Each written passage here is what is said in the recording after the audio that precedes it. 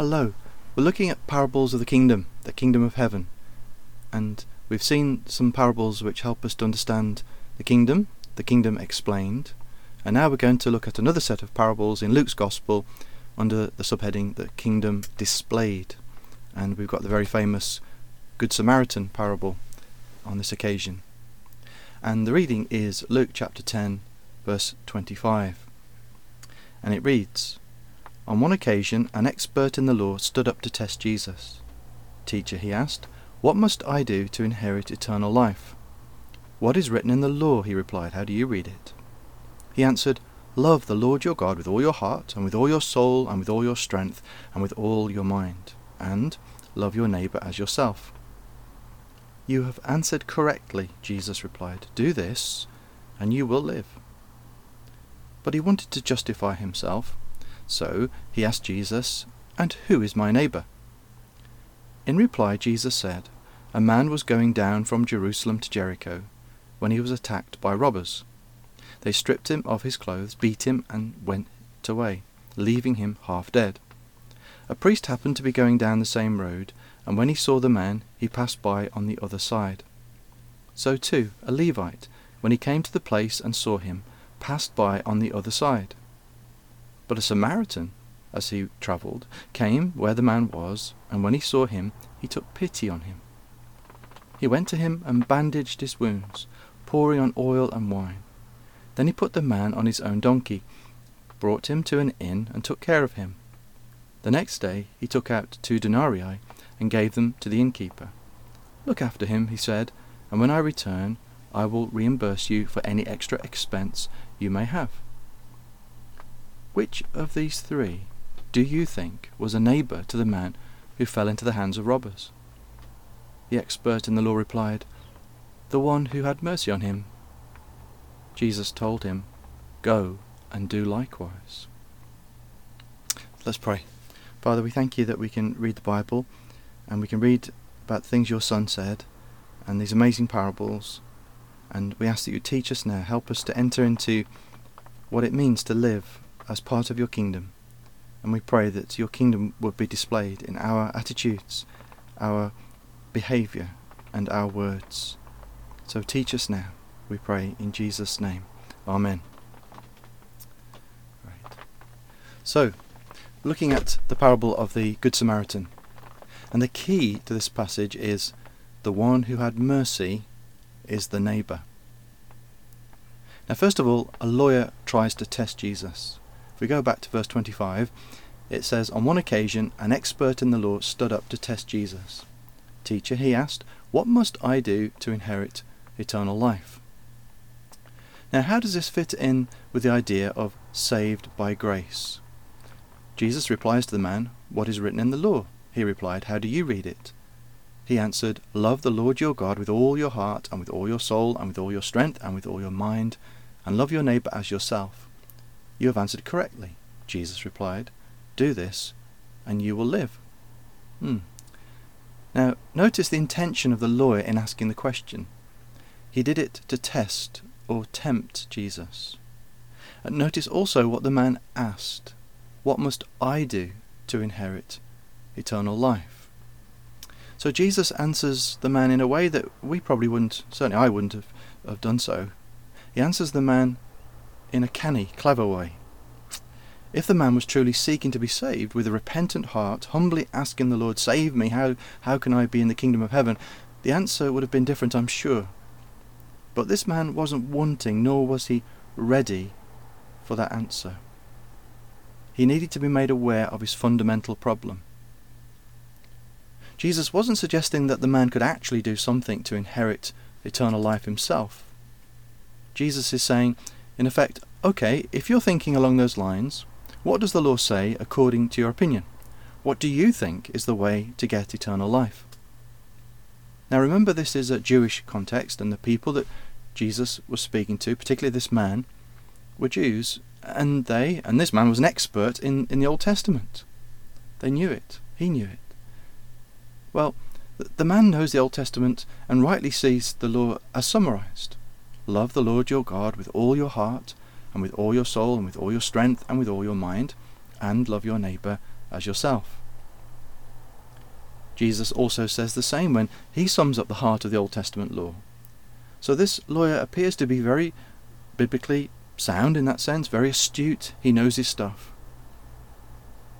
Okay, Jesus says, if that's your conclusion about how you can gain eternal life, do this and you will live. And in theory, if anyone does keep the whole law of God, utterly loving God and loving our neighbour in the same way as we love ourselves, if someone never breaks these principles and puts them into practice, they are sinless and will not die. But the Lord leaves it hanging for this man to consider. Now maybe sometimes we're too quick to fill in the blanks when we talk to people.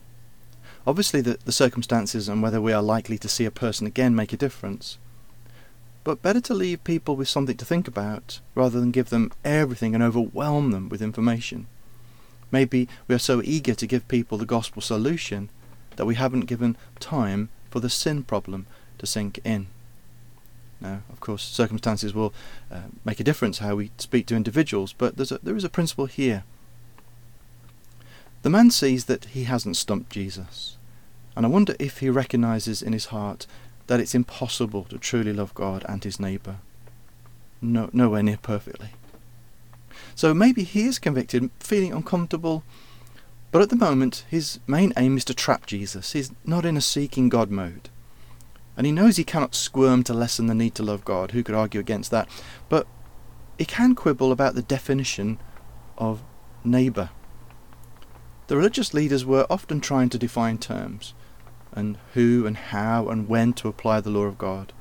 And it ended up so complicated, and so often the very spirit of God's law was lost in all the details they added. And we also need to be careful of that at times. Now, if what you mean by neighbour can be narrowed down to certain people, nice people like you and people that you like, then to love nice people wouldn't be so bad. Wouldn't be so hard. That means that the lawyer would ideally like a definition of neighbour that was the same as his. He can probably see that it must mean more than just the people next door, but how far does the definition stretch? And there's a clue also in verse 29. But he wanted to justify himself. So he asked Jesus, and who is my neighbour? The law tells me to love my neighbour as myself, but who exactly is my neighbour? How far do I have to stretch in loving others?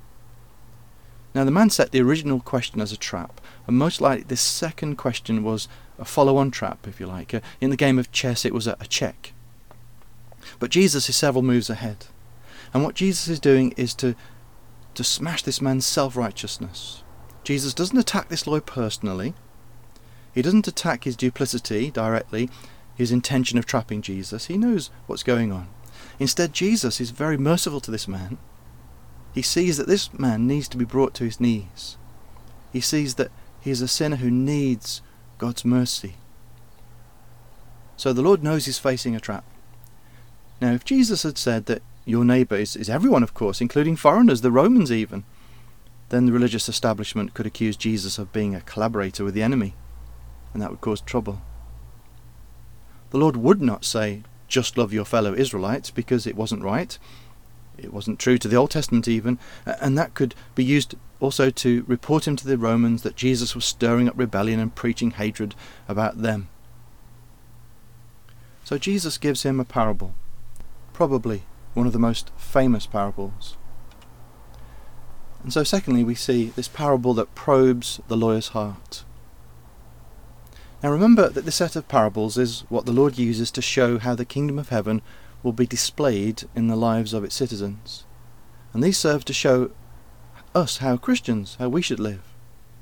So we have a man on a dangerous journey, going down from Jerusalem to Jericho, literally downhill. And the assumption would be that this man is an Israeli, otherwise it would have been mentioned. Verse 30. A man was going down from Jerusalem to Jericho when he was attacked by robbers. They stripped him of his clothes, beat him, and went away, leaving him half dead. And then we see the reaction of the religious establishment represented by two characters from it. Verse 31. A priest happened to be going down the same road, and when he saw the man, he passed by on the other side. So too a Levite, when he came to the place and saw him, passed by on the other side. So we have a priest who administered the sacrifices in the temple, and we have a Levite who assisted the priests and carried out a variety of duties in and around the temple. From Jerusalem means that they had done their shift at the temple, and they were most likely going home. If it had been the other way round, it would have been awkward to help the man, as they would become ceremonially unclean and have to miss their shift, but they didn't even have that excuse. So basically, they have no compassion on this man, no mercy, a fellow Israelite. They walk on by. But we see in this story the mercy of an enemy. There's a dramatic build-up in this story from the perspective of the listeners of the day. An Israeli man mugged. A priest comes by and walks on by. The Levite comes by and walks on by. What nice Israelite would come by to help? And it's a Samaritan. A Samaritan would be the last person the lawyer or anyone else around would have expected next in the story. The Jews and the Samaritans hated each other. Verse 33. But a Samaritan, as he travelled, came where the man was, and when he saw him, he took pity on him. He went to him and bandaged his wounds, pouring on oil and wine. Then he put the man on his own donkey, brought him to an inn, and took care of him. The next day he took out 2 denarii and gave them to the innkeeper. Look after him, he said, and when I return I will reimburse you for any extra expense you may have. Now 2 denarii was 2 full days' wages for a labourer, but they would pay for care for at least a week or 2, so the innkeeper would not lose out to look after the injured man, plus the promise of more money to cover further costs. The Samaritan is generous. He goes the extra mile, making sure that this man is cared for properly. So we have a parable that probes the lawyer's heart. And then thirdly, we see it moves from the parable to the practical. Now the answer to who is my neighbour, which is the purpose of the parable, verse 36.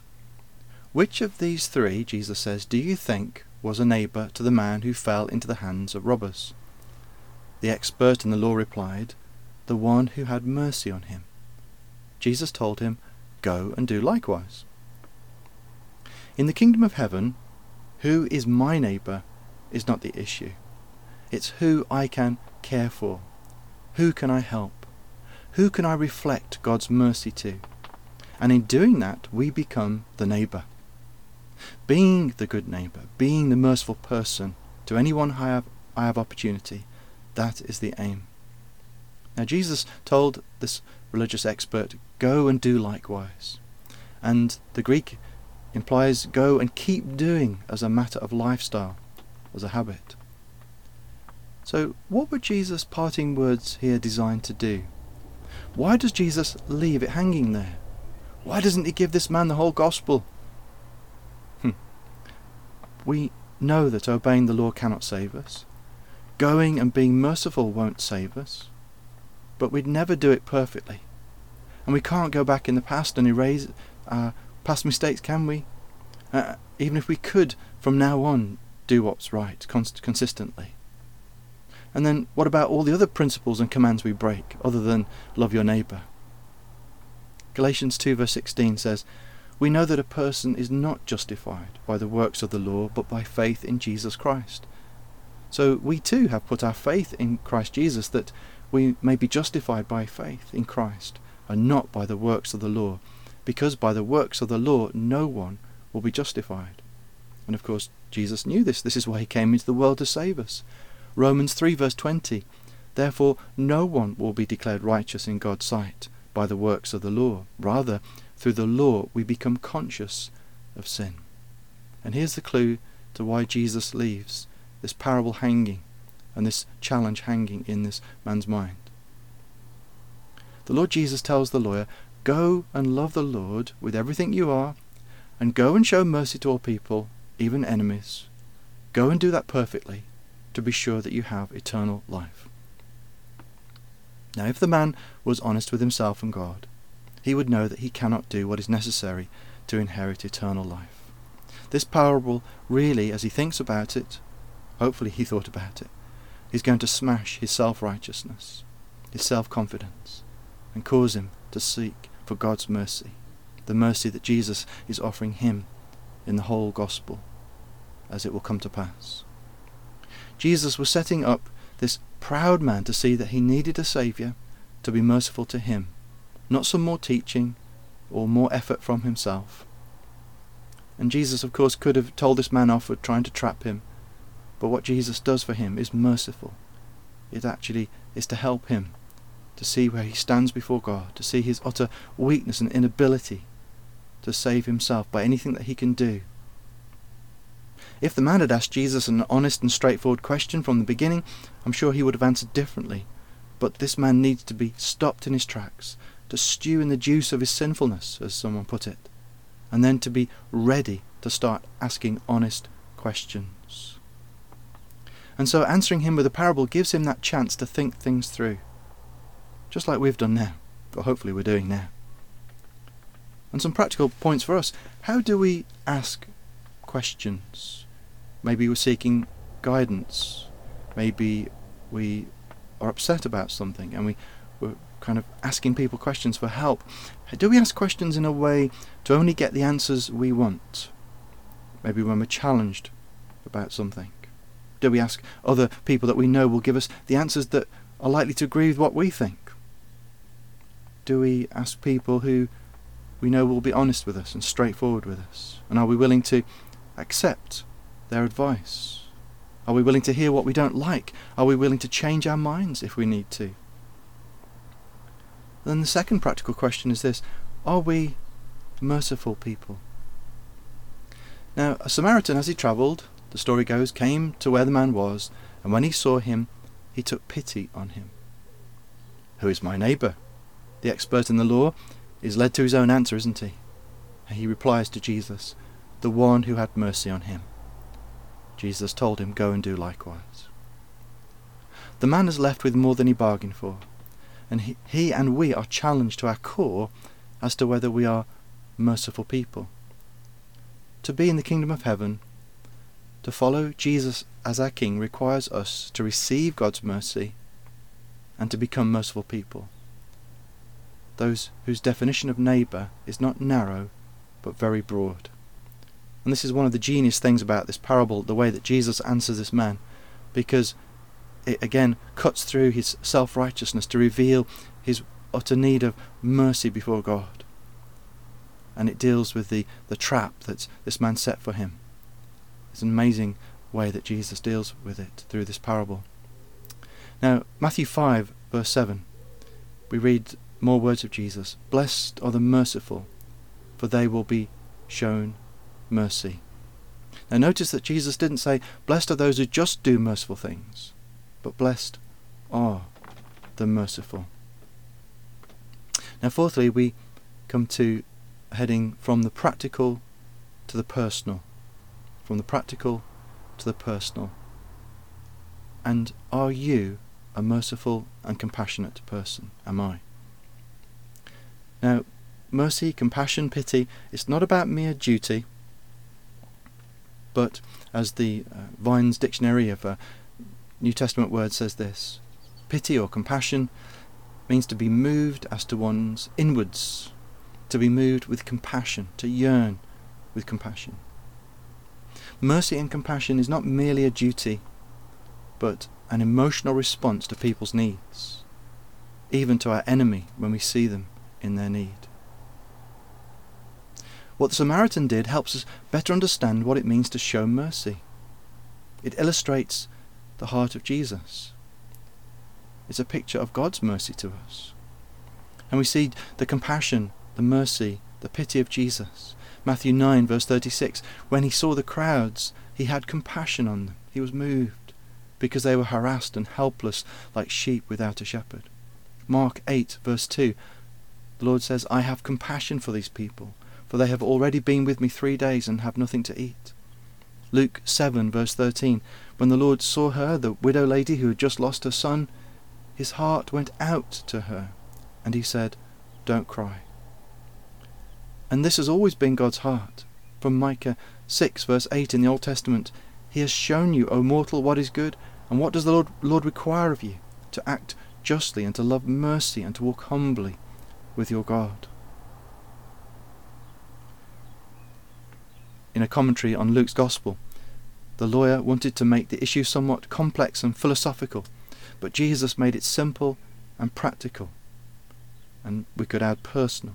He moved it from duty to love, from debating to doing. Now, people talk about compassion fatigue. We have 24-hour news bombarding us with information about disasters and tragedies, and there's charity appeals and news of famines and plagues and even this latest virus. And we need to guard our hearts from becoming hardened to the needs that we see around us. We need to guard our hearts from making it too complicated like the lawyer typically would in this story. We need to guard our hearts to prevent us from simply doing Christian activity out of mere cold duty. And it's true that we can't cope with all the needs around us, and we can't save the world ourselves. We know we can't do that. But there's a lot we can do if we keep and develop the grace of mercy in our hearts. Now, how do we do that? Well, first of all, by remembering our need for God's great mercy. For the past, the present, and into the future, God has been merciful to us, and we need His mercy now and into the future. We rely upon His great mercy. Where would we be if it were not for God's mercy to us? So let's remember that. Secondly, by maintaining a deep and rich relationship with God. You know the saying, like father, like son? Spending time with God our Father in His Word, submitting to His Holy Spirit, convicting us, challenging us, will make us more merciful people. Thirdly, by responding in acts of mercy, we need to exercise mercy. We need to exercise acts of mercy and pity to others. We need to do good to people in need, even when we don't particularly like them. We need to pray for more felt compassion, but we need to start where we are and go and do. Luke 6, verse 35. But love your enemies, do good to them, and lend to them without expecting to get anything back. Then your reward will be great, and you will be children of the Most High, because He is kind to the ungrateful and wicked. Be merciful, just as your Father is merciful. Now, what prevents me from being merciful at times? Maybe it is that compassion fatigue that we're suffering from. Maybe a self-indulgence, materialism, a selfishness has crept into our hearts. Maybe we have neglected our relationship with God and we're more shaped by the attitudes of the world than God's heart. Maybe we've got hurt in trying to care for people in the past and we haven't got past that hurt. Well, whatever the reason, feel free to ask for advice or prayer from the eldership of the church, but most of all, go to the cross. There's a song written by Stuart Townend and the Gettys. There is an everlasting kindness you lavished on us, when the radiance of heaven came to rescue the lost. You called the sheep without a shepherd to leave their distress, for your streams of forgiveness and the shade of your rest. What boundless love, what fathomless grace you have shown us, O God of compassion. Each day we live an offering of praise as we show to the world your compassion. We stood beneath the cross of Calvary and gazed on your face, at the thorns of oppression and the wounds of disgrace. For surely you have borne our suffering and carried our grief, as you pardoned the scoffer and showed grace to the thief. Remember the compassion the Lord has shown us, the mercy. So not only is the parable of the Good Samaritan an illustration of showing mercy to your neighbour, it smashes all the debating and quibbling over who is my neighbour. Stop labelling and categorising people, putting people in boxes. Just show love, just show mercy for whoever needs it. Be the neighbour. Jesus calls His followers in His kingdom to be bigger-hearted, to be merciful people. Citizens of the kingdom of heaven need to be merciful, compassionate people. Why? Because they have been shown such mercy. That is the way of those in the kingdom of heaven. So lastly, in conclusion, what do we do if we're convicted of being lacking in mercy? What if we're feeling that right now? Well, are we going to be hearers of the word and do nothing about it? Hopefully not. Well, what should we do? Let's respond in prayer. Let's confess our lack of mercy and pity and compassion. Let's confess it to God. Let's ask him to create in us a more merciful heart, along with the rest of the fruit of the Holy Spirit. Pray that we'll be changed. And we know that when we pray such prayers, God will answer our prayers, because we know that's his purpose, to work in us fruit, to be fruitful, that we might grow to be like Jesus. So we can be confident that he will, and be prepared for the challenge. Be prepared for the being pushed outside your comfort zone, as they say. Pray. Seek God's heart. And before you feel any different, because feelings sometimes can take a while to catch up with actions, before you feel any different, go and be merciful. Pray about someone that you can show love to, mercy to. It's not the way we earn or inherit the kingdom of heaven, we know that. But it's the way that mercy-blessed people should be. Let's pray. Heavenly Father, we are challenged as to our attitude of mercy, our feelings of pity and compassion.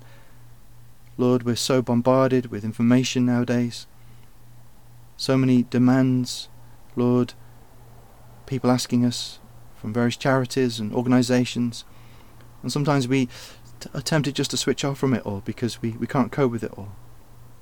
And Lord, we know that we can't give to everyone who asks in that sense. We can't give to every charity. We can't go around the world trying to put it all right.